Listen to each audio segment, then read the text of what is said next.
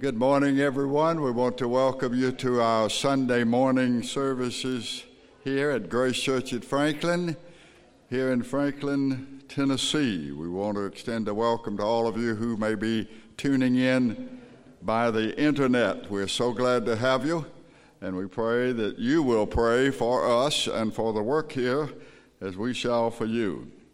The psalmist wrote in Psalm 111, "Praise ye the Lord. I will praise the Lord with my whole heart in the assembly of the upright and in the congregation. The works of the Lord are great, sought out of all them that have pleasure therein. His work is honorable and glorious, and his righteousness endures forever." So we've come here today to learn of the Lord and to praise him, and we'll begin today with some songs of praise and some announcements. And we ask that you will be praying for all of the services here at Grace Church. Joshua is going to come and lead us now. Good morning, everybody. Would y'all stand up with us? Number 259, "When There's Trouble All Around, Our Only Hope to Stand is on the rock that's firmer and higher than we are." 259. Oh, sometimes the shadows are deep, and rough seems the path to the goal, and sorrow sometimes how they sweep, like a tempest down over the soul. Oh, then to the rock let me fly, to the rock that is higher than I. Oh, then to the rock let me fly, to the rock that is higher than I. Oh, sometimes how long seems the day, and sometimes how weary my feet, but toiling in life's dusty way is the rock's blessed shadow, how sweet. Oh, then to the rock let me fly, to the rock that is higher than I. Oh, then to the rock let me fly, to the rock that is higher than I. Oh, near to the rock let me keep, if blessings or sorrows prevail, or climbing the mountain way steep, or walking the shadowy vale. Oh, then to the rock let me fly, to the rock that is higher than I. Oh, then to the rock let me fly, to the rock that is higher than I. Amen. You all can be seated, and we'll have some announcements.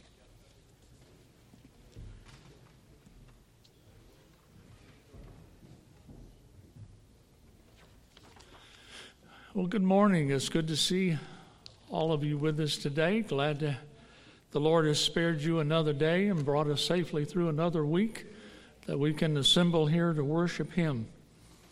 For truly, he alone is worthy to be praised. You know, I was just thinking about that song we sang about hiding in the shadow of Christ. You know, if you go outside in the middle of the day, during the heat of the day, you have to get pretty close to a tree to get in the shadow or the shade of that tree. Doesn't go very far. Well, that's the way we are in the heat of trial and tribulation. We need to get pretty close to Christ, to cling to him. I won't charge anything for that. We'd like to continue to remember a number of our church family that are sick. We have a number of people who have been ill. We want to continue to pray for Peggy Smith's daughter, Leslie, Ed Adamowitz's daughter, Julie, and her husband, Robbie, for Joyce Graves, her husband, Richard, and her son, John, for Reagan's friend, Kate, Also want to continue to remember Judy and Calvin LePetri. Also, our sister Shirley Murphy's here today. We're glad to see you. We praise the Lord for that. Yeah. Want to continue to pray for our brother Wally Haddon and his wife Mary as she ministers to him. Beth Moran's niece Laura Jackson, who has cancer, stage 4 cancer. Also want to remember Carl Perry's brother Bobby. Betty Hathcock's son Kevin, has he had his surgery?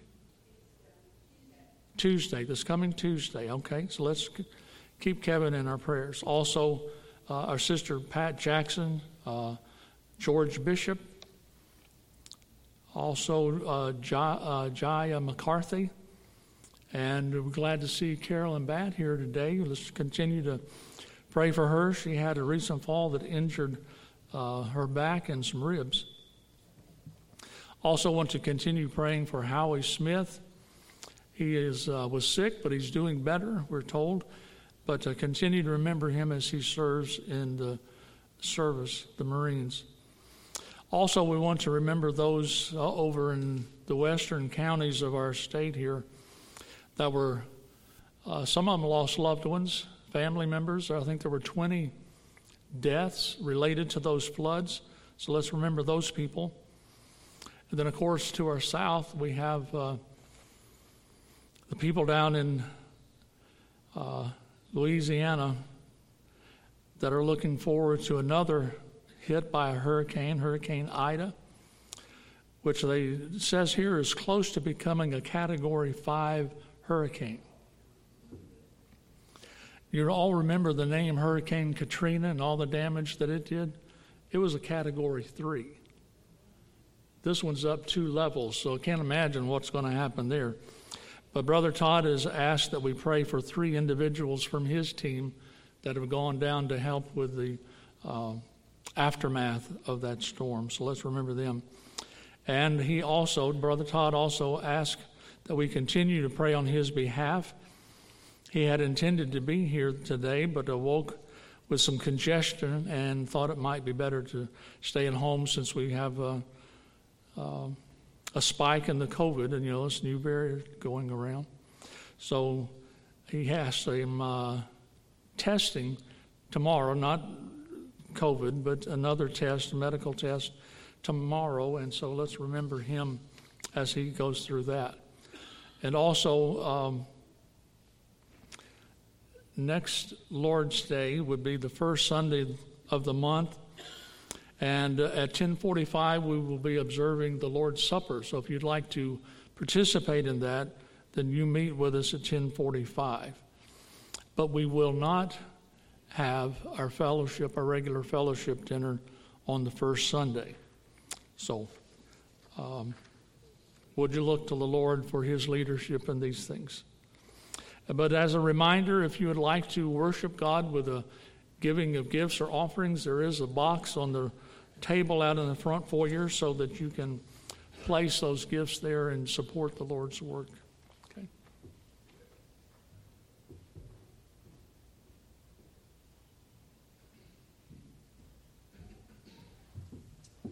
Yeah, pertaining to that hurricane, I don't know, you probably all don't remember. A couple of years ago, I had a friend come up from New Orleans who was visiting. His name is Jack Finnerty, and he came to church with us that day. He had come up as a refugee after Katrina, and that's how I got to know him. I just touched base with him this morning, and he said he's at one of the hospitals there working, and he said they're already in it, so they're already in the hurricane. So let's pray for all those people. Teach me thy way, O Lord. 337. Excuse me. Teach me thy way, O Lord, teach me thy way. Thy guiding grace afford, teach me thy way. Help me to walk aright, more by faith, less by sight. Lead me with heavenly light, teach me thy way. When I am sad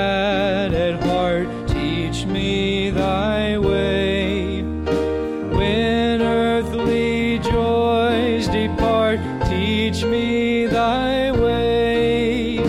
In hours of loneliness, in times of dire distress, in failure or success, teach me thy way.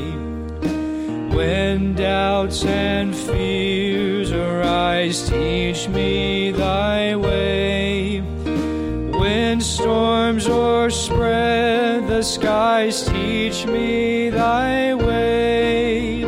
Shine through the cloud and rain, through sorrow, toil, and pain. Make thou my pathways plain, teach me thy way. Long as my life shall last, teach me thy way. Where'er my lot be cast, teach me thy way. Until the race is run, until the journey's done, until the crown is won, teach me thy way. Amen. Well, we've got a word of praise. I just saw the whole Britton family walk in back there, Mr. Ted and all. He just had a double bypass, of course. Let's give the Lord praise for that. I know you probably don't want the attention, but we're praising the Lord for you that you're back. Blessed Assurance. Let's sing that one. 255. I won't make you stand for too long because we'll stand up when we do these next songs. Blessed assurance, Jesus is mine. Oh, what a foretaste of glory divine. Heir of salvation, purchase of God, born of His Spirit and washed in His blood. This is my story, this is my song. I'm praising my Savior all the day long. This is my story, this is my song. I'm praising my Savior all the day long. Perfect submission, perfect delight. Visions of rapture now burst on my sight. Angels descending bring from above echoes of mercy and whispers of love. This is my story, this is my song, praising my Savior all the day long. This is my story, this is my song, I'm praising my Savior all the day long. Perfect submission, all is at rest. I and my Savior am happy and blessed. Watching and waiting, looking above, filled with His goodness and lost in His love. Yes, this is my story, this is my song, praising my Savior all the day long. This is my story, this is my song, I'm praising my Savior all the day long. Praising my Savior all the day long. There we go. All right. I think we've got a... Oh, you want us to do another one? Okay. Miss Sue, let's wing it. What do you want to try? You want to do that? You want to do Feeling Mighty Fine? Miss Lynn says that. All right. Well, and even if we weren't feeling fine, if we can get Jesus on our mind, we'll feel just fine. Let's stand up. Can we, sorry guys to throw that at you. It is in the new choruses folder on the desktop up there, Feeling Mighty Fine. I woke up this morning feeling fine. I woke up with heaven on my mind. I woke up with joy in my soul, 'cause I knew my Lord had control. We'll get it up there in just a minute. Well, I knew I'd been walking in the light, 'cause I'd been on my knees in the night. And I prayed to the Lord and feeling, excuse me. And now I'm feeling mighty fine. Here we go. Well, I'm feeling mighty fine. I've got heaven on my mind. Oh, don't you know, I want to go where the milk and honey flows. There's the light that always shines down inside this heart of mine. I've got heaven on my mind, and I'm feeling mighty fine. I tell you what, we sure are blessed to have some great musicians over here. Miss Sue, who's played her whole life and then took a break for a number of years, and then the Lord brought her back to play here, and she was able to pick it right back up. She doesn't have this music in front of her. She's just playing it. Isn't that amazing? She's great. Verse 2. Ready? Well, we're walking with Jesus all the time. We're walking and talking as we climb. We're traveling with His eternal life. Where with Him we'll live when we die. He's been telling me all about that land, and He tells me that everything is grand. And He says that a home will be mine.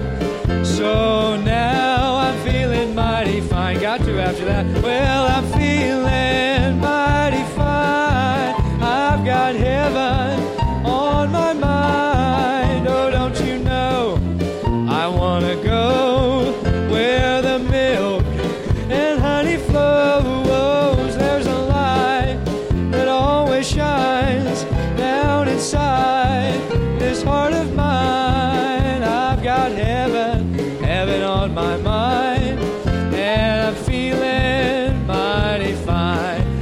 Oh, I'm feeling mighty fine. I've got heaven on my mind. Oh, don't you know, I want to go where the milk and honey flows. There's a light that always shines down inside this heart of mine. I've got heaven on my mind, and I'm feeling. How many of you feeling okay knowing that now? Yeah, I'm feeling fine.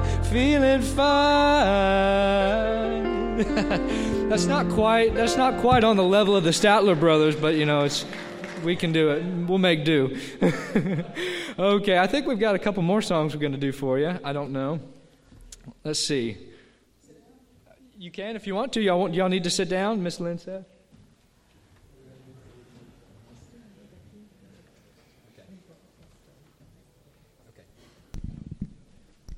Well, I hope you're feeling mighty fine. Oh, I'll tell you, Lynn is a person that lives that way. She lives that way, feeling mighty fine all the time. And with a person like me, I'm a little melancholy, so she has to feel fine to live with me. I want to say 2 or 3 things before we do any songs. Number one, I want to say how much we appreciate all of you who support this work here by your presence, by your giving, by your prayers. We appreciate it so very much. Thank you. This has been a tough time for everybody for the last year because of the coronavirus. In fact, I got a text this morning, and basically all of the Lawrence family have tested positive for coronavirus, so you want to pray for them. But they all seem to have light cases. Everything seems to be going well. Secondly, most of you do not know who Denise Charlot is, but there are a couple who worshiped here with us for a couple of times, and then they had to go to MD Anderson's out in Houston for some cancer tests, and all of those things came back benign. And so I want us to be sure to give the Lord praise for that. Let's praise the Lord for that. She had some lumps and so on, but they were all benign. Everything was just great.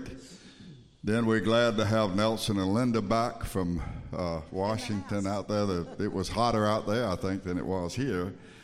And Nelson said the airport was chaos, and he said the airport in the big city was chaos on steroids. So that's pretty chaotic. So we're glad to have you back. And Ted, we're so glad the Lord has just dealt with you in a wonderful and a bountiful way. He had some heart surgery, and the doctor came in his room after a couple of days and said, "There's just one thing I want to know. What are you still doing here?" That's pretty good. That's a pretty good report, isn't it? That's a great report. We're thankful for the Lord's blessings, and we want to remember to thank Him and praise Him. We ask Him for things, and then we forget to go back and thank Him. All right, then with that in mind, our musicians, we could not have the worship service we have here, and we don't have a lot of extracurricular activities at Grace Church.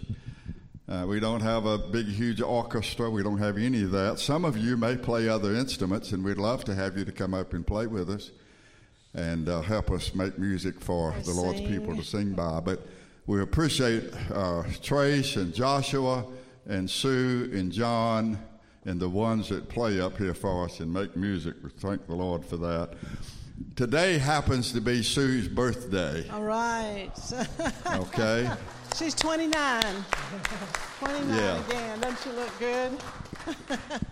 So we want to sing happy birthday to Sue. And I just wondered, has anybody else since last Sunday had a birthday? Anybody else had a birthday since last Sunday? Okay.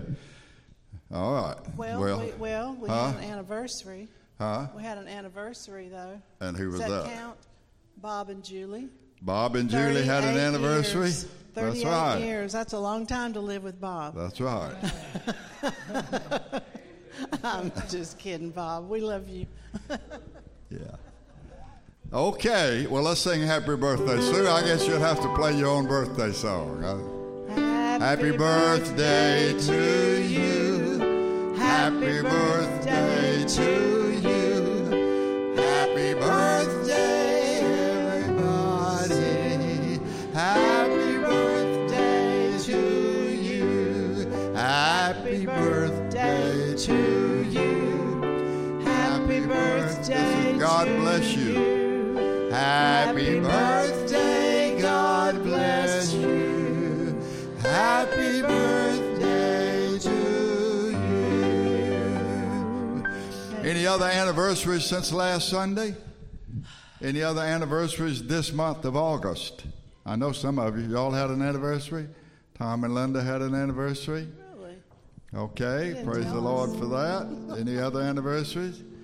All right, let's sing happy anniversary to them. All right, ready? Happy anniversary, happy anniversary, happy anniversary, happy anniversary, happy, happy, happy, happy, happy anniversary, happy, happy, happy, happy, happy anniversary, happy anniversary, happy anniversary, happy anniversary, happy anniversary.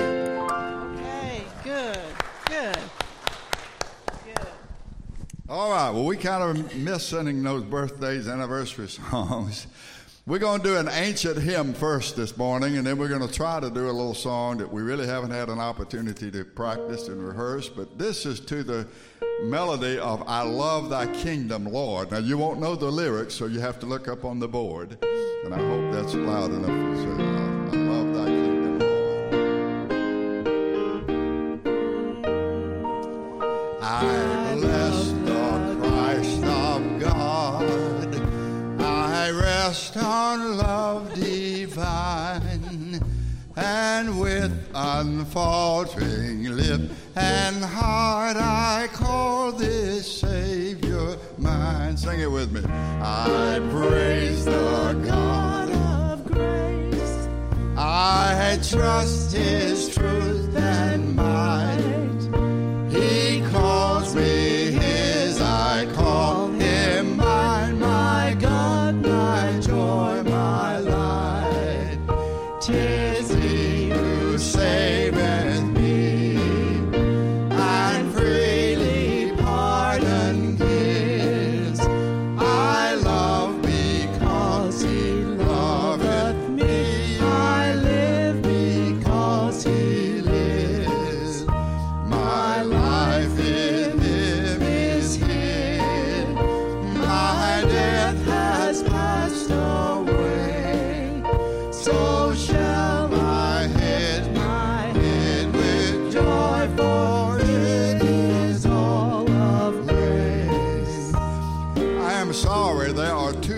melodies to that song, and I'm singing the other melody.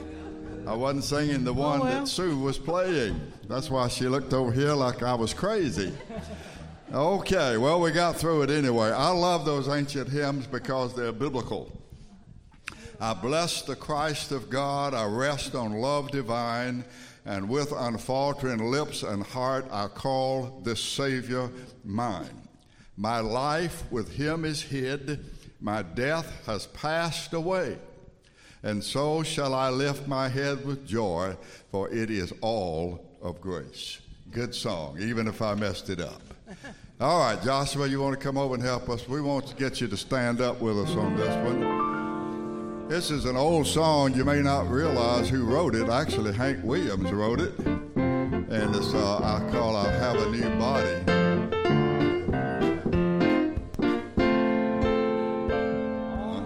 Resurrection morning, when all the dead in Christ shall rise. Praise the Lord, I'll have a new life. It will be so bright and fair when we meet our loved ones there. Have a new body, I'll have a new life. I'll have a new home and glory eternal, where the redeemed of God shall stand. Be no more sorrow, there'll be no more strife. Raised in the likeness of my Savior, ready to live in paradise. I'll have a new body, I'll have a new life.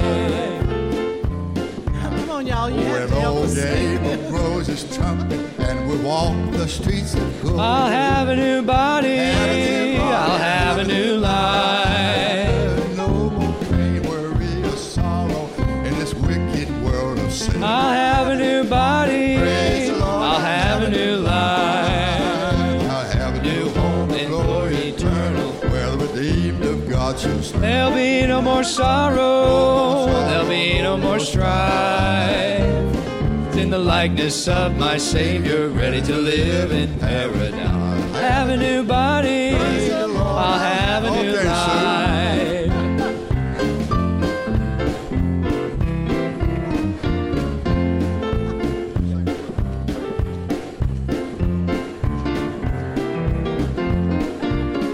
Oh, dear brother, living for that day when Christ shall come. Have a new body, I'll have a new life.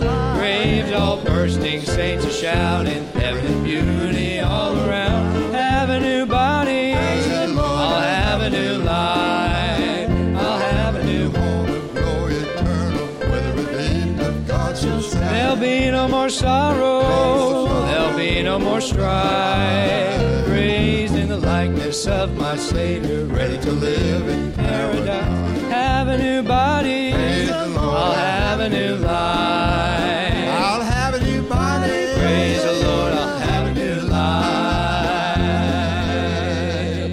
Amen. You may be seated. You know, y'all are a patient audience. Thanks a lot. Oh,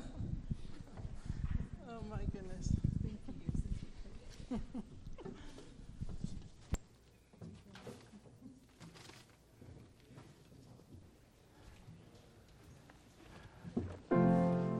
All right, we're going to ask the Lord's blessings this morning.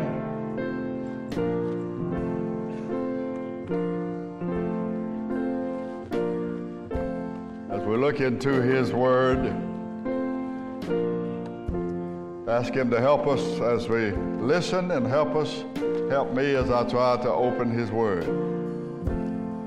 Father, I stretch my hands to Thee, no other help I know. If Thou withdraw myself from Thee, whither shall I go?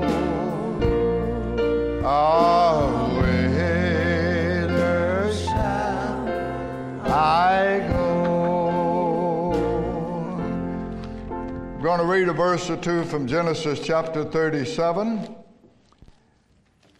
Genesis chapter 37.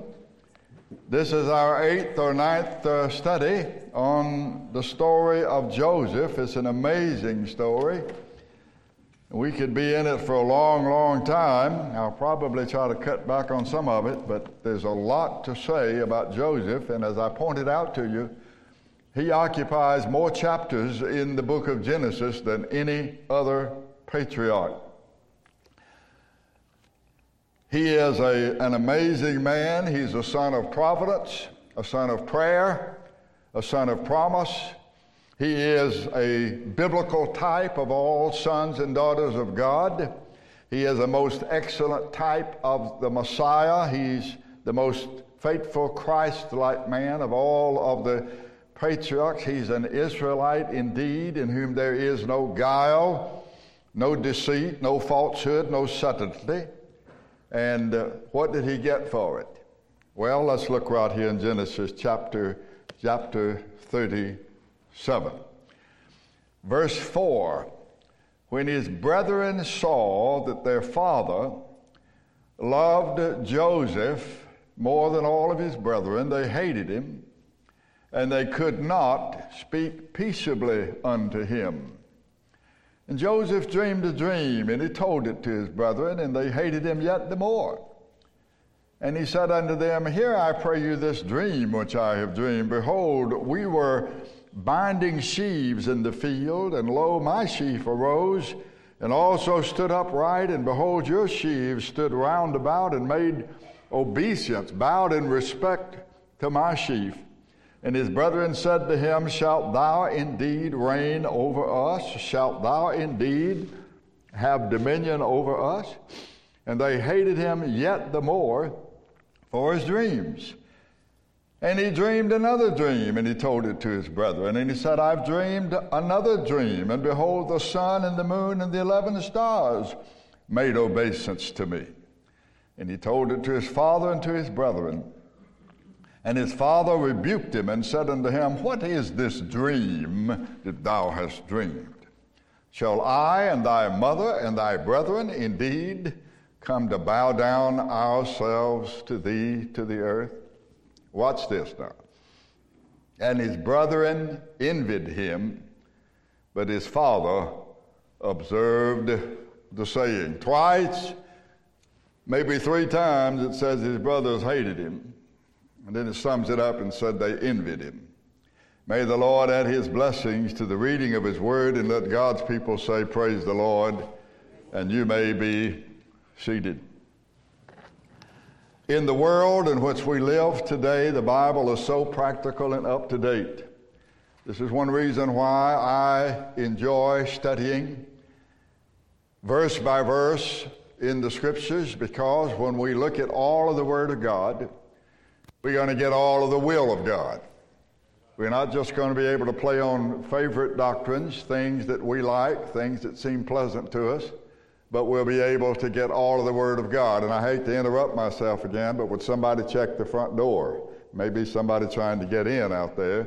The times in which we live demand that we lock the front door after we start the worship service, but we're probably going to have to put some kind of camera back there for folks that may be late.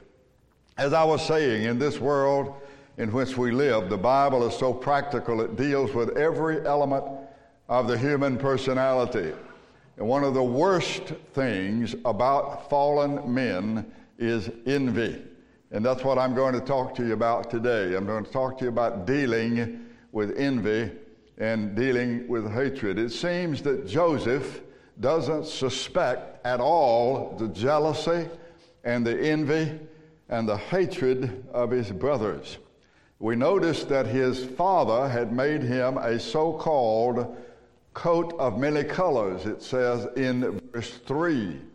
I have explained to you that it's not literally a coat of many colors. It is really a fancy kind of coat with long sleeves and a long tail behind it that indicates something. It is a significant coat. It is a coat of distinction, but it is also a coat of rejection. And let me explain that. Joseph has been chosen by his father Jacob, whose name has been changed to Israel.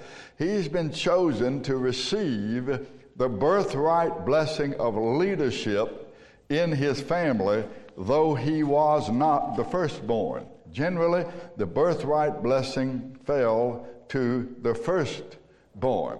This coat that he's wearing is a testimony to the reality of this birthright blessing being given to him. And as I say, normally the birthright blessing would be given to the firstborn. Certainly it would not be given to a son who was almost the last one to be born. There's only one brother that's younger than Joseph, and that's Benjamin. So Joseph was the next to the last to be born, and yet he has been given the right of the birthright blessing, and rightly so. Now, many of you don't know some of these verses in the Bible, but let me tell you where I get my information. I think we're going to put it up on the board. It's from 1 Chronicles chapter 5 that makes what I've just said very clear. 1 Chronicles chapter 5, you can find it in your Bible or you can look up on the board. It says, "Now the sons of Reuben, the firstborn son of the 12 sons of Jacob, the firstborn was Reuben. He was the firstborn," it says. "But forasmuch as he defiled his father's bed, his birthright was given unto the sons of Joseph, the son of Israel, and the genealogy is not to be reckoned after the birthright." And notice verse 2, "Judah prevailed above his brethren, and of him came the chief ruler, but the birthright was Joseph's." There it is, 1 Chronicles chapter 5. The birthright was Joseph. As a result, the brothers of Joseph were full of envy. They wouldn't even speak peaceably to him. The scripture says in verse 4 that when his brethren saw that their father loved him more than all of his brethren, they hated him and could not speak peaceably to him. If you ever had someone, you said hello to you, and they spoke back to you in a terse way, and you knew that there was something wrong with them, or they were unhappy about something, and maybe they were mad with you about something, and so they did not speak back to you in a friendly way. That's what this means. His brothers couldn't speak in a friendly way to him. They were so filled with envy against him and hatred for him that they could not speak peaceably to him. Now, what I want us to do today is very simply to learn four lessons that I hope will help us with jealousy and envy. Let me ask you this question. Do you know the difference between jealousy and envy? You know the difference between the two. They are different. If a person is jealous of another person, they are upset because they don't have what the other person has. If you're jealous, if one is jealous of another, that person is jealous because they don't have what the other person has, the person they're jealous of. But when you are envious of another person, when you envy another person, you not only don't like it because you don't have it, but you don't like it because they do. You not only don't like it because you don't have it, but you don't like them because they do have it. And you'll take steps to rid them of what it is that you don't want them to have. And that's what we have today in the American society. Our society is full of jealousy, full of envy. The news programs, in my opinion, have become nothing but gossip shows. That's all they do, and it's talking about who did what to whom and why, and how we can pull them down and how we can take them down. There's talk now about impeachment toward President Biden, And I knew that when they tried to impeach President Trump, that was just going to be the beginning of all of this impeachment. Whoever is in power is going to try to impeach the other. And then you have people who come forward and try to take some people down, sometimes justly, but many times unjustly. And that's what we're full of today. So how can we deal with this envy? Let me share 4 simple lessons, and I hope that you can relate these lessons to yourself, and you will remember them, and you will consult God's Word whenever you have a problem with envy, whether someone is envying you or whether maybe you might have a problem with envying another. Number 1, how do we deal with it? Number 1, remember that it is the Lord who exalts and it is the Lord who puts down. It is the Lord who determines who shall be famous and who shall be unknown. It is the Lord who determines who shall live and who shall not live. And we're going to see this in the Bible. I'll tell you where it's found. It's found in 1 Samuel chapter 2. And if our equipment is working properly, you're going to be able to see these verses on the board. Here's what Hannah is the mother of Samuel, the great prophet. She was barren. She couldn't have any children. And she went to the temple and she prayed and she asked God, if you'll give me a son, I'll give him back to you. And the Lord heard her prayer and she had a child. And she goes to praise the Lord, and here's part of her praise. You can find it in 1 Samuel chapter 2. We're going to begin reading in verse 6. She says this, the Lord kills and the Lord makes alive. The Lord brings down to the grave and the Lord brings up. The Lord makes poor and the Lord makes rich. The Lord brings low and the Lord lifts up. She goes on to say, he raises up the poor out of the dust. He lifts up the beggar from the dunghill. And he takes the poor and the beggar, somebody who is nothing and nobody from nowhere, and he exalts them and he makes things happen their way, and they end up sitting among princes. And they inherit the throne of glory. Sounds like he's talking about us, we sinners who are saved. And then it says, for the pillars, here's how he can do this. Here's why he can do this. Here's the reason he has the right and the power to do this. For the pillars of the earth are the Lord's, and he has set the world upon them. There's one thing that we forget all the time, and that is that this is God's world. It's not your world, and it's not mine, and it's not going to happen like I want it to and like you want it to. It's going to happen like he wants it to. She said, the Lord kills and the Lord makes alive. Listen, the Lord killed the 2 sons of Aaron, but he raised up Lazarus from the dead. The Lord sent word to King Hezekiah that he would die, but then Hezekiah cried to the Lord with tears and said, Lord, I've served you. I've tried to glorify you. Be merciful unto me. And before the prophet Isaiah got out of the temple, the Lord spoke to Isaiah and said, go back and tell King Hezekiah that I've heard his prayer and that I'm going to add 15 years to his life. The Lord gave a son to Hannah. That's the mother of Samuel, whose prayer, part of her prayer we're reading here. She was barren. He gave her a son, and then he said to her, you give your son back to me. And he made her son, Samuel, the voice box of God to Israel, and Samuel became the ordainer of kings. It was Samuel who anointed Saul, the first king of Israel, to be king, and it was Samuel who anointed David to be king. So no one becomes famous, no one lives, no one prospers unless the Lord says so.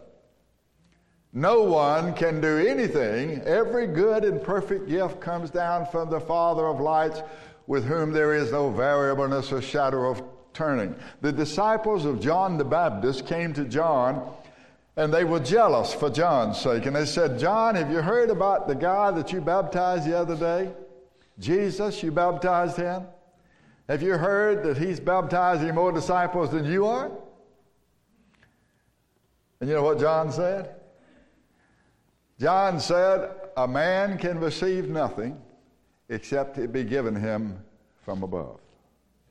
See, his disciples didn't understand that Jesus was the Messiah. John understood that, but they were just jealous for John's sake.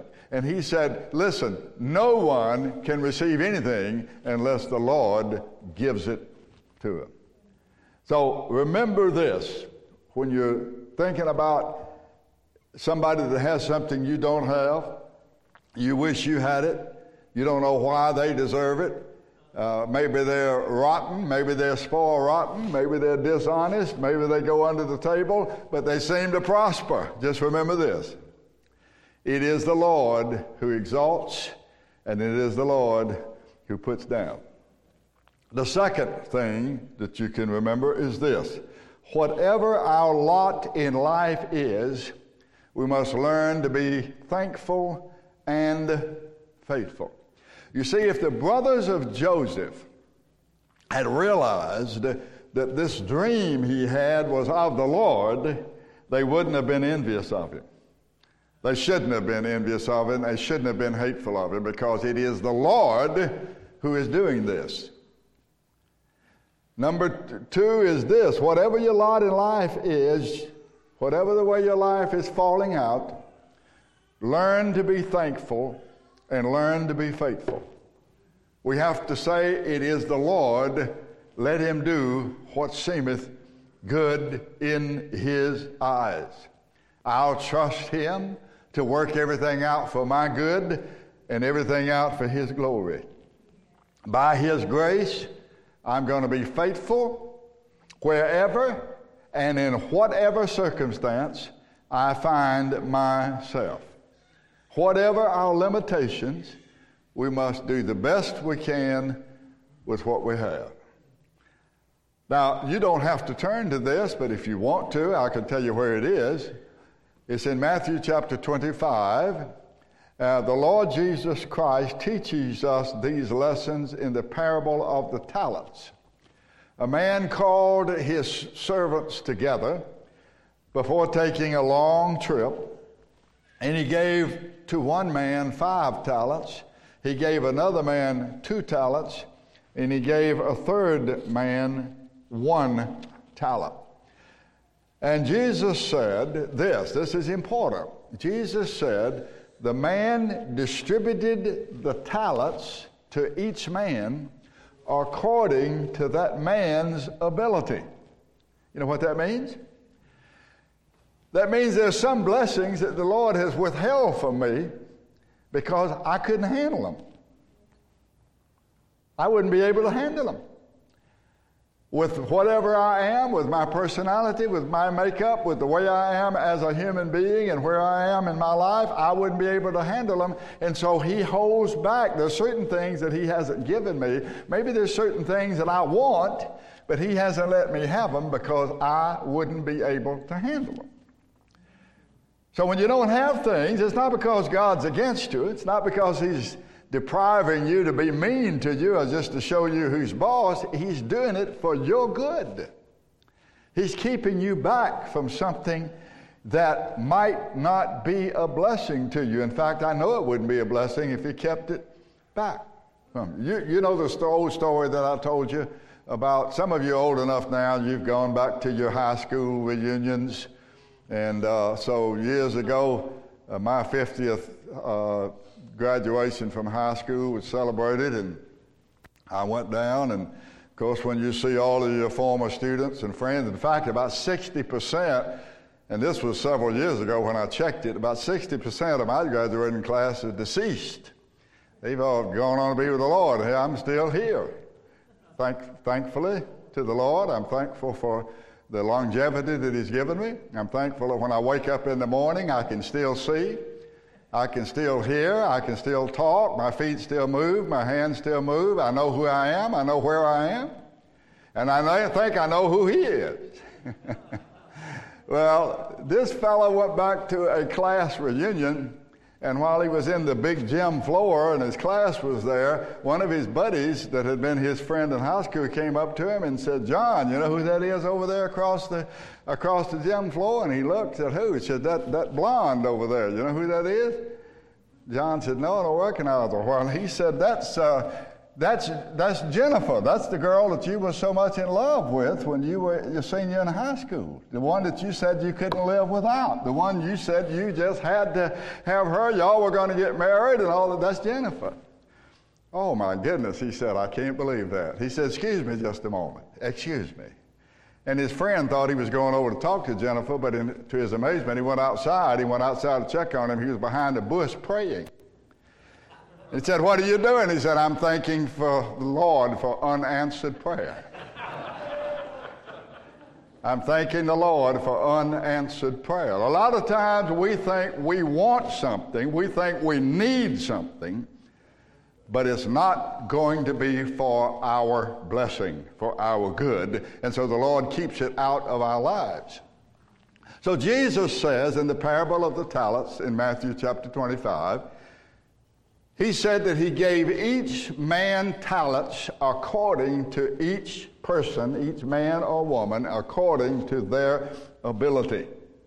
So the Lord in his wisdom knows that some of us couldn't handle more or different things, and so he's given us what we can handle. Now I want to point out a couple of things. The man that had 2 talents was not envious of the man who had 5. And the man who had only 1 talent, he was not envious or jealous of the man that had 2. And the man who didn't have 5 talents, he didn't complain that he wasn't given 5 talents. And the man who had 5 talents didn't complain that he had been given too much responsibility. The Lord does not indicate at all in the parable of the talents in Matthew chapter 25, he doesn't indicate that he expected the man who had 2 talents to produce as much as the man who had 5. He didn't expect the man who had 2 to produce what the man who had 5. The man who had only 1 talent didn't have to produce what the man who had 2 talents produced. And the Lord says after a long time, now by the way, this parable we believe is about Christ. We believe it's Christ giving us abilities, giving us blessings, blessing us with certain things, blessing us with so many years to live, blessing us with abilities and aptitudes. And he went away, and it says after a long time, he came back and he called all those servants together to settle accounts. And the long and short of it is the man that had been given 5 talents had gained 5, and the man that had been given 2 talents had gained 2. And the Lord said the same thing to both of them. He didn't make any distinction. "Well done, thy good and faithful servant. Thou hast been faithful over a few things. I'll make you ruler over many things. Enter thou into the joy of thy Lord." He didn't make any distinction between a guy that had 5 talents or 10 talents or 25 talents and the guy that just had 1 or 2. He said the same thing to both of them. There was no distinction made about what each had done with what each had been given. There's no such thing as comparing one to another. So you don't have to do what somebody else is doing. You're not expected to do what somebody else is doing. The Lord expects them to do something with what he's given them. He expects you to do something and me to do something with what we have been given. So there's no such thing as comparing one with the other. Both of them did something with what they have. The man that had 5, the man that had 2. But the man who had only been given 1 talent, he was called lazy and unprofitable because he had done nothing with what had been given to him. He could not have done what the man given 5 talents did because he only had 1 talent. nor could he have equaled the man who had only 2 talents. But he could have done something with the 1 talent that he had. And he received a harsh rebuke from his master and a severe sentence. This is what it says. Take his talent from him and give it to the man who has 10 talents. Now, my friends, if you use what the Lord has given you faithfully, he'll give you more. If you do what you can with what you have, he'll not only sustain you, he'll give you more. He'll bless you with more to do. If you can't be faithful with what he's given you, why do we pray for him to give us more? Why do we say, Lord, why don't you give me an increase here? Why don't you make this happen? Why don't you make that happen? Are we being faithful with what we have and what he has given us? And so he said, take from him the talent that he has and give it to the man that has 10 talents. Then he said, and cast this unprofitable servant into outer darkness. There shall be weeping and gnashing of teeth. So see, here's the bottom line. It's not how blessed we are. It's not how talented we are. It's not how much money we have. It's not any of those things. It's what we do with what we have that matters. Joseph's brethren had a role to play. Now listen now. This is Joseph and his brothers. They were envious of Joseph. Joseph's brothers had a role to play, but they did not want to play the hand that divine providence had dealt them. Instead, they wasted themselves with envy and jealousy of what Joseph had been given. So let's learn this. Let's learn to be content with what the Lord has given us and do the best we can with it. Never mind what others are doing or not doing. Never mind what the Lord has given them or what the Lord has done for them. What are we doing with what he has given us? Now, I could take you over to the Gospel of John. I'll just quickly tell you about it. But in the last chapter of the Gospel of John, the Lord Jesus Christ, after he had been crucified, after he had been buried, and after he had been resurrected, he appeared to the disciples while they were on the shore. And when they came in, he was cooking some fish for them. And he wanted them to see that he was able to consume fish, to eat with food, that he wasn't a spirit, that they weren't looking at some apparition, some ghost. He wanted to prove to them, this is the same Jesus you knew. I'm different because I'm now in a spiritual body, but I'm able to talk to you. You're able to see me. I'm able to eat with you. And he entered into a conversation with them, and then he zeroed in on Peter. And he said, Simon, son of Jonas, do you love me? Now, why would he zero in on Peter? I don't know all the reasons why, but I know one reason why. It was Peter, when the Lord Jesus Christ told his disciples that he was going to be betrayed and he was going to be crucified and all of them were going to run like scared jackrabbits. It was Peter who stood up and said, I never run. Not me. No, sir. He was an old rough, tough fisherman, old cursing fisherman. He said, I won't run. I won't run at all. He said, they'll have to take me if they take you. But what happened? Jesus said, Peter, I know you better than you know yourself. Before the cock crows, you're going to deny me. Not once, not twice, but 3 times. 3 times you're going to deny me. Peter said, never do it. I'll never do it. But what happened?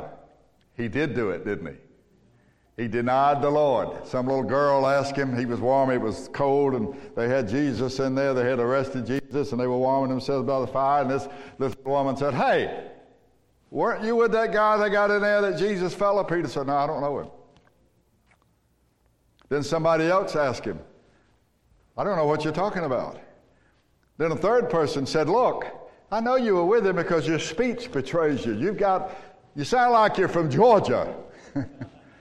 you got a southern accent. Don't try to tell me you're from Massachusetts.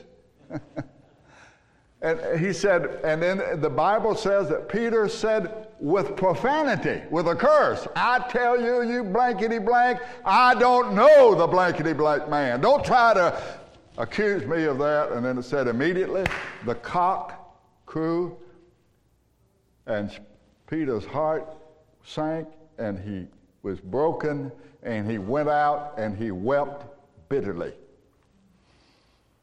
because he realized that he was not strong enough to be faithful to his master if he was left to himself. Neither are we. The only way we're going to finish our course is if the Lord sustains us. We're going to persevere because he preserves us. And if he takes his hand off of us, then the flesh or the world or the devil will get to us. You remember he said to Peter, Simon, Simon, Satan has desired to have you that he might sift you as wheat, but I have prayed for thee that thy faith fail not.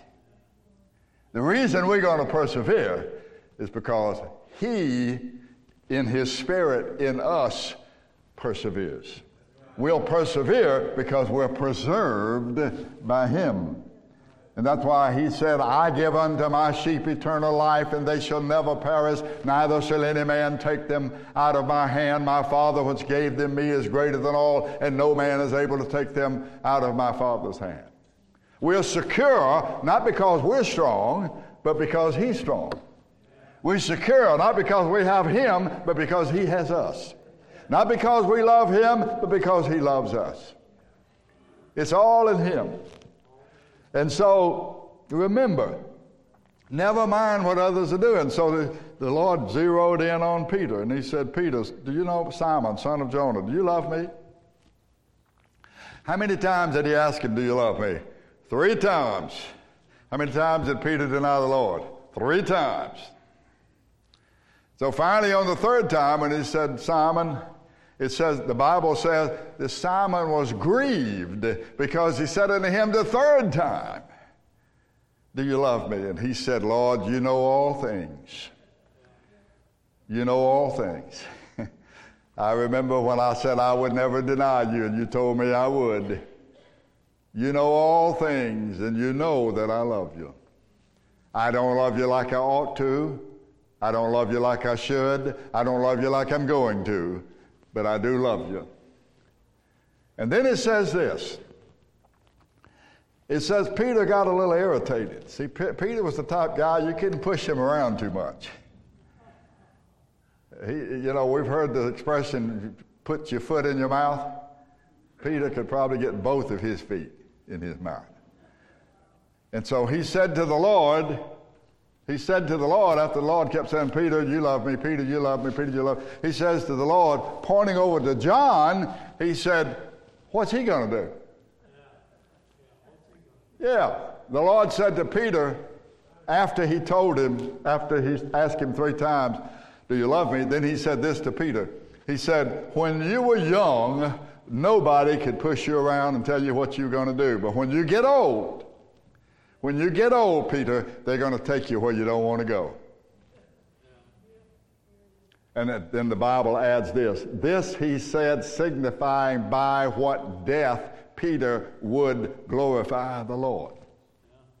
So he's dealing with Peter, and he's telling him about the future. And so Peter was irritated, so he points to John and said, what about him?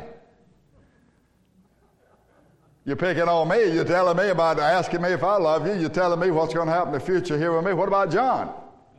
What's going to happen to him? You know what the Lord Jesus said? You look all this up. It's in the last chapter of John, Gospel of John. The Lord Jesus said, quoting the King James Version, he said, what is that to you? You follow me. Never mind what happens to John. Never mind what my plans are for John. Never mind what the purpose of God is for John. You do, Peter, what I've called you to do. And this is exactly what I'm saying here. I'm saying Do what you can, what you have, and don't worry about what other people are doing or not doing. You can pray for them. You can try to encourage them. But don't start saying, look, they've got this, they're doing this, they're doing that. You just do what the Lord called you to do with what you have. Here's the third lesson.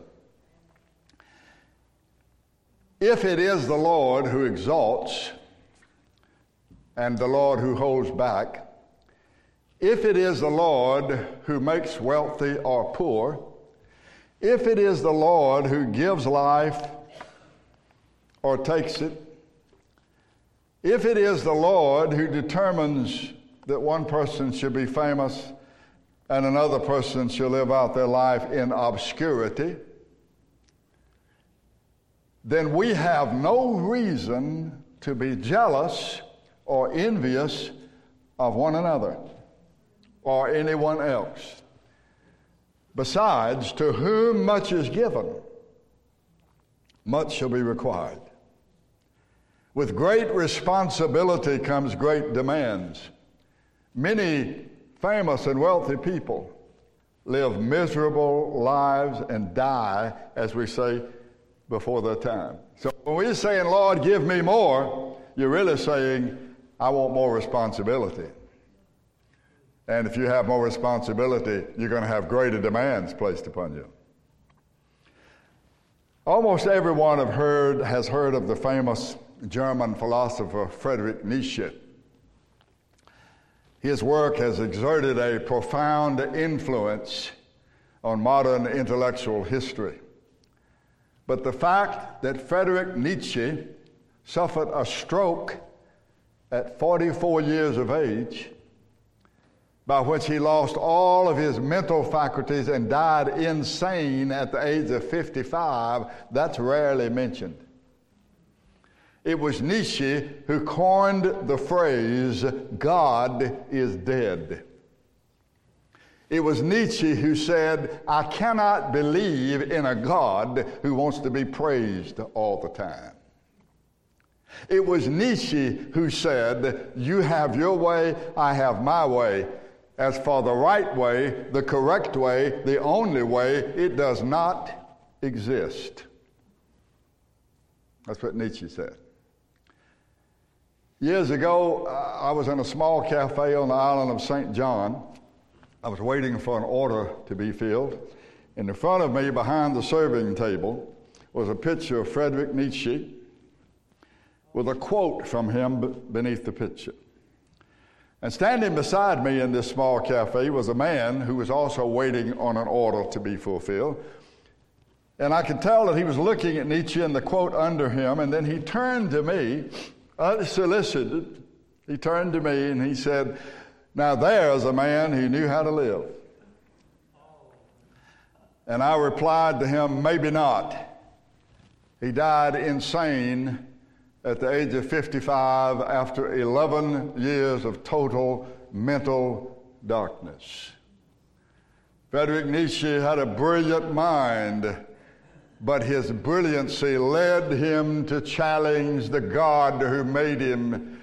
And at 44, he lost his mind. And after 11 years, he passed away at the age of 55.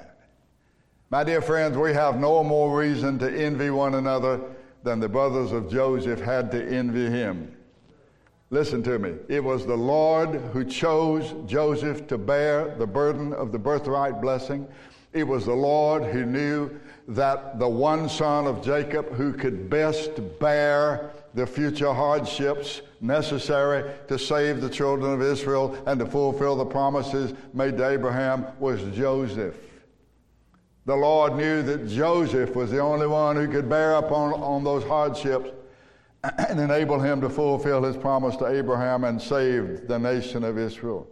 Joseph didn't choose his future. The Lord determined it. And guess what? He didn't even ask Joseph what his decision in the matter was. This is what I got planned for you, Joseph. Do you want to cooperate or what? Yes, listen, the brothers of Joseph envy him, but not one of them would have chosen to suffer the trials and the troubles that Joseph is going to suffer had they known them in advance. They wanted the praise, but not the problems associated with the praise. Now, let me tell you something. Nothing has changed. Many today envy successful people, but they're not willing to pay the price for success. I once saw a spectator say to a golf pro after he had made a shot, "Man, I wish I could chip a ball like that." And to his surprise, the golfer said to him, "Get some balls and chip several hundred a day for years, and maybe you'll be able to do it." Now, this is the reasoning behind current socialist lie. There's a socialist lie being circulated out here that wealth should be shared by all. I'll tell you this, most of the time, inspiration and talent is 99% perspiration. In other words, people work. And the reasoning behind the current socialist lie that's gaining preeminence in American society is that wealth, if you have it, you need to share it with me. And the vast majority of those who hold this position are lazy and unwilling to pay the price to have the wealth that they covet. While others were studying in school, they were doing nothing. While others were busy working 2 jobs and training for a job on the side, they were running the streets or watching television or staying out all night or sleeping till noon and throwing away what wealth they had. Solomon had it right. He said success bears the fruit of envy. Men want what others have, but they are not willing to pay the price to get it. And the brothers of Joseph, they want his glory, but they don't want his troubles. Here's the 4th lesson, and we'll be through. Philippians chapter 1, verse 29. I think that's on the screen. Here's what it says. This is written to Christians. Now, you realize that all the so-called epistles in the New Testament are written to Christians. You got 4 Gospels, Matthew, Mark, Luke, John. You got 1 book of history, which is the book of Acts. Then you have all these letters written to Christian churches. And then you have the book of Revelation. Okay, now this is written to Christians. Unto you it is given in the behalf of Christ not only to believe on it, but also to suffer for his sake. Not only does that apply, let's just leave that up on the board for a few minutes. Not only does that apply to that particular group of Christians in Philippi, but it applies to all Christians of all ages in one degree or another. Listen, I'm convinced of this. The reason I don't have more trouble in my life for being a Christian is because I'm not talking up as much as I should. The time is going to come, though, and it is here now. The time is going to come when just teaching the Scripture is going to be considered hate speech. The Bible makes a distinction between people. The Bible says there are males and females. It said God created them male and female. And Eve didn't say, I don't like being a woman, and Adam didn't say, I don't like being a man. God did the operation, and God made them what they were, and they were never unhappy about what He made them to be. But today, we're having people who don't want to be what they are. They don't like the structures of life that limit them where they are. They don't know what I've already told you this morning, that it is God who made us. It is God who determines what we have. If you are an intelligent person, I got news for you. Every human being is an intelligent person. It just means that you have more of an aptitude in one area and somebody else has more of an aptitude in another area. That doesn't make the other person inferior to you. It just means God has gifted you in a certain area and he hasn't gifted them in that area. But maybe he's gifted them in a certain area that he hasn't gifted you. All human beings have a measure of intelligence. And what this says here is it says that it is given to us to suffer, to have trouble, to have trial on behalf of the Lord Jesus Christ. Now here's the lesson here. The person who suffers the most for the Lord, for being a Christian, not for doing wrong, but for doing right, who remains faithful to the Lord, regardless of the cost, that person shall receive the greatest glory and honor. And our Lord Jesus Christ is the proof of this. Think about it. No one ever suffered trouble like our Savior suffered. He suffered the wrath of men and he suffered the judgment of God. He not only suffered, but he suffered unjustly. All that was thrown against him and said about him and against him was absolutely a lie. Most of what said about us is true. Remember the two thieves hanging on the cross? One of them said, if you're the Christ, why don't you save yourself and us? And the other one said, listen, we are receiving the just rewards of our conduct, of our lives, but this man has done nothing. Then he said, Lord, remember me when you come into your kingdom. There was absolutely no cause within Christ for his sufferings. But no one will be given the praise and the glory that he has and will be given. The name of Jesus, as I told you last week, has been exalted above all names, not only in this world, but in the world to come. Every knee will bow and every tongue will confess that Jesus is Lord to the glory of God the Father. All right, so what are we to make of this in terms of our own sufferings? Here's what it says in Philippians chapter 2. And I think this is on the board for you. Philippians chapter 2.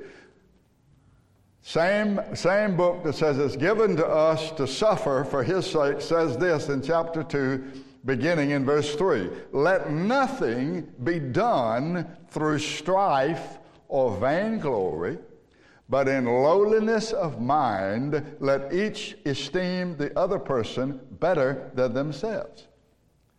Do not let every man look on his own things, but every man also on the things of others.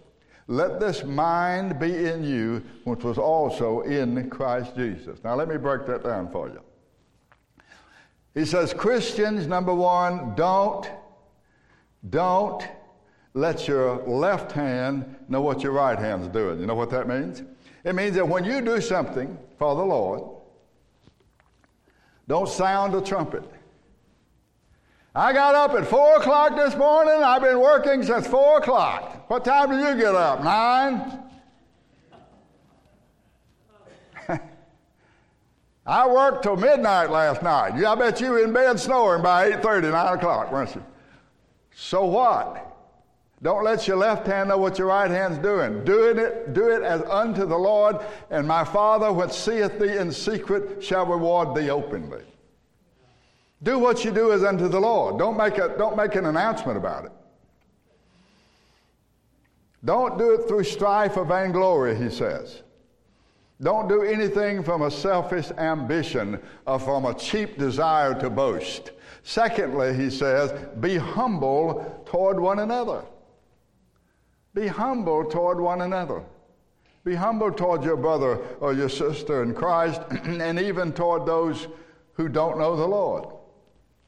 Number 3, he says, always consider others better than yourselves. Number 4, he says, look out for one another's interest and not just for your own interest. Make decisions that's in the interest of your brother. The Lord will find a way to bless you.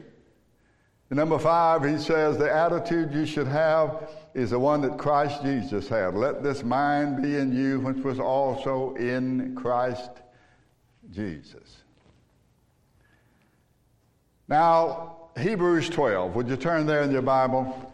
I'm going to let you go. Hebrews chapter 12 in the New Testament. Hebrews chapter 12. He says, you Christians, remember that before you were born, though there were brothers and sisters in Christ, many of them suffered and they've gone on to glory, and he pictures them like a great stadium, a great cloud of witnesses. Hebrews chapter 12, verse 1, we are compassed about, we are surrounded with a great cloud of witnesses. We've got people who've gone on to be with the Lord, the saints of God. And he says, let's remember this. And so he says they went through it, they went through trouble, they went through trial, and they finished their course with joy. So he said, let us lay aside every weight. When you run a race, you don't want to have a bunch of weights hanging on your waist. Whether it's a short sprint or whether it's a long marathon, weights weigh you down. So he's saying, get rid of those things that hinder you from serving the Lord. Get rid of those things that hinder you from giving your all to him. Lay aside every weight and the sin which does so easily beset us, whether that's putting off. Most of us live on an island called Someday I'll. When are you going to do this? Someday I'll do this. Someday I'll do that. Someday I'll do this. That's where we live. We live on Someday I'll. If it's worth doing, it's worth doing today. We do not know what a day may bring forth. The scripture says we ought to say, God willing and I live, I will do this and I will do that. So he says, lay aside the weight, lay aside the sin that easily besets us, and let us run with patience the race that is set before us. I had a friend recently, a preacher friend, pastor friend. He texted me and he said, this thing of getting old ain't for sissies. He said, it ain't for sissies. You know, there are people today that they get tired of waiting on the Lord. I have a particular person in mind right now, but I will not disclose whom I have in mind. But this particular person lived to be in the mid-80s, got tired of waiting, took a gun, stuck it in his mouth, and blew his brains out. He said he didn't want to get to the place, where somebody had to take care of him. He didn't want to get to the place where somebody else was going to have to be dressing him and making sure he's all right. He didn't want to get to that place. What do you call that, folks? That's called pride. And that's called taking your life into your own hands instead of waiting on the Lord. With patience, he said. It's going to take patience. Most of us want to live long lives, but we like Joseph's brothers. We don't want to pay the price. Everything past 70, the scripture says, most of us that are here that are past 70, we've got an extended plan. The Lord just added 15 years to our lives or more like he did Hezekiah. Run with patience, he says. And while you're running, notice verse 2, keep your eyes fixed on Jesus, the author and the finisher. If you have our, it should be italicized because it's not in the text. The author and finisher of faith. Keep your eyes fixed on him. He set an example for us. He's not only our Savior, he set an example, who for the joy that was set before him endured the cross, despised the shame, and is set down at the right hand of the throne of God. What was the joy that was set before him? The joy that was set before him was the salvation of his people and the glory of his Father. As he considered the price he had to pay in the light of the salvation of his people and fulfilling the will of his Father, he counted it all joy to suffer for our sakes. And that's our attitude. We should count it all joy to suffer for His sake. All joy to suffer for His sake. Keeping our eye on Him. He's not only our author and finisher of our faith, He is our example. And He despised all the shame that was associated with death by crucifixion. He despised all the shame and all the rumors about Him and all the lies that were told about Him. And He is sat down on the right hand of the throne of God. He says, consider Him, verse 3, that endured such contradiction of sinners against Himself, lest you be wearied and faint in your mind. He says, look, and after all, verse 4, you haven't resisted unto blood striving against sin. Have you drawn any blood yet fighting against sin? No, I doubt it. Most of us think suffering is not catching all the red lights when we're going home. I fuss at red lights all the time. But I also say, thank you, Lord, when I catch them, when I catch the green lights. And I try to say thank you when I catch the red light. He says, you've forgotten the exhortation, verse 5, that speaks to you as He speaks to children. Don't despise the chastening of the Lord. Don't faint when you're rebuked of Him. Whom the Lord loves, He chastens. He scourges every son He receives. If you endure chastening, God deals with you as with sons. He says, look, the trouble and the trial that comes your way, this goes back to what I said about God being in charge of them, they couldn't come your way without His permission. They couldn't come your way without His decree. So if He lets them come your way, maybe He's chastening you about something. Maybe He's giving you a spanking about something. Maybe He's taking you out to the woodshed about something. They don't start spitting and spatting and murmuring and complaining. Just say, Lord, what would you have me to do here? What are you teaching me? Help me to trust you, whatever comes my way. Years ago, D.J. Ward was coming to a meeting. I was preaching in the meeting. He was preaching in the meeting, and he was late for the meeting. And he said that he had run into a strong storm. He said it was raining so hard and the clouds were so dark, he said, I couldn't see 50 feet in front of me. But you know what he said? He said, when you're going through a storm, he said, keep moving. He said, keep moving.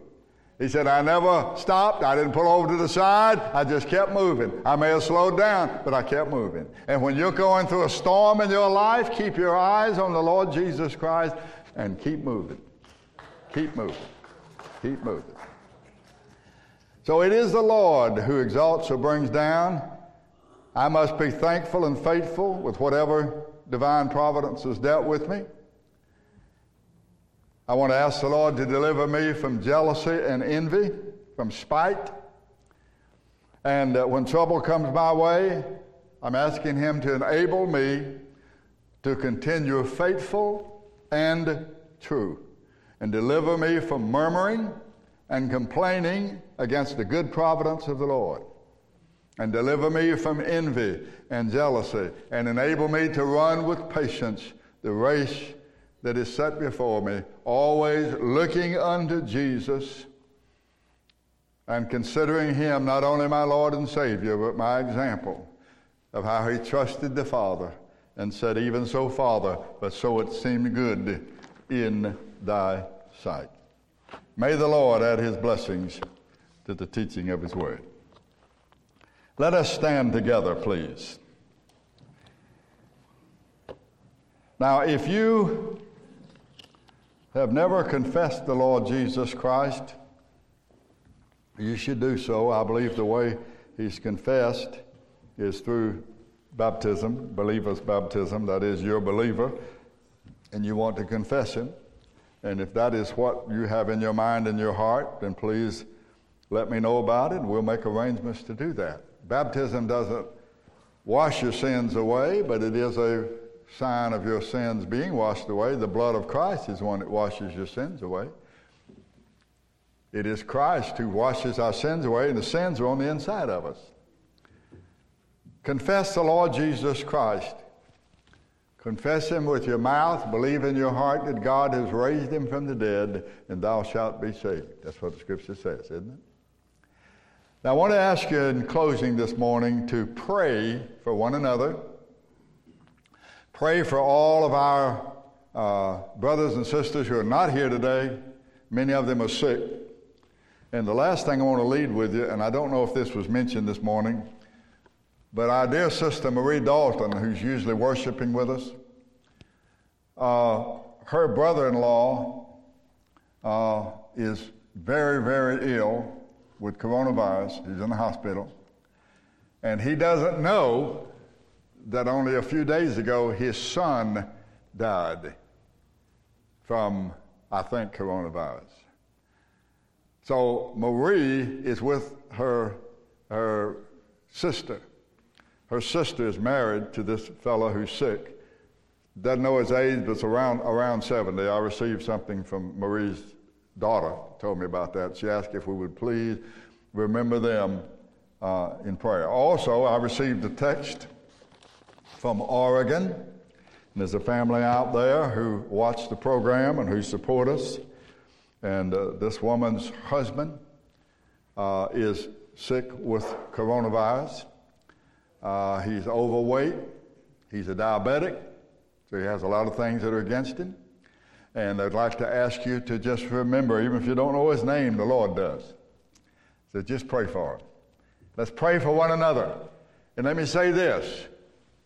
Because we've gotten through it, don't get careless. Trust the Lord, but keep your powder dry. You ever heard that expression? Do everything you need to do and everything you can do from distancing yourself from one another. They tell us that sometimes people who have this don't know they have it. So be careful about that. Don't get in somebody's face if they don't want you in their face. Keep your hands clean. Be careful, and then pray to the Lord and ask Him to keep you safe and ask Him to guide you. Okay? Pray for me. Now, lastly, down here on the table are some more copies of We Will Not Be Silenced. Now, these books have been paid for. Of course, they cost money. They're by Dr. Erwin Lutzer, and they explain, I think, in great detail everything that's going on today in America, all of these progressive socialist movements. If you don't have a copy of this book, they are free. We're giving them to you. They've already paid for. But if you want to give a gift to the church, put in a little extra to help pay for them, do that. If you've got one person that you want to give a book to, fine, but I want to make them known, make them available, rather, to people who worship here first, and then we'll see what we can do with other people, all right? All right, Sue, let's pray.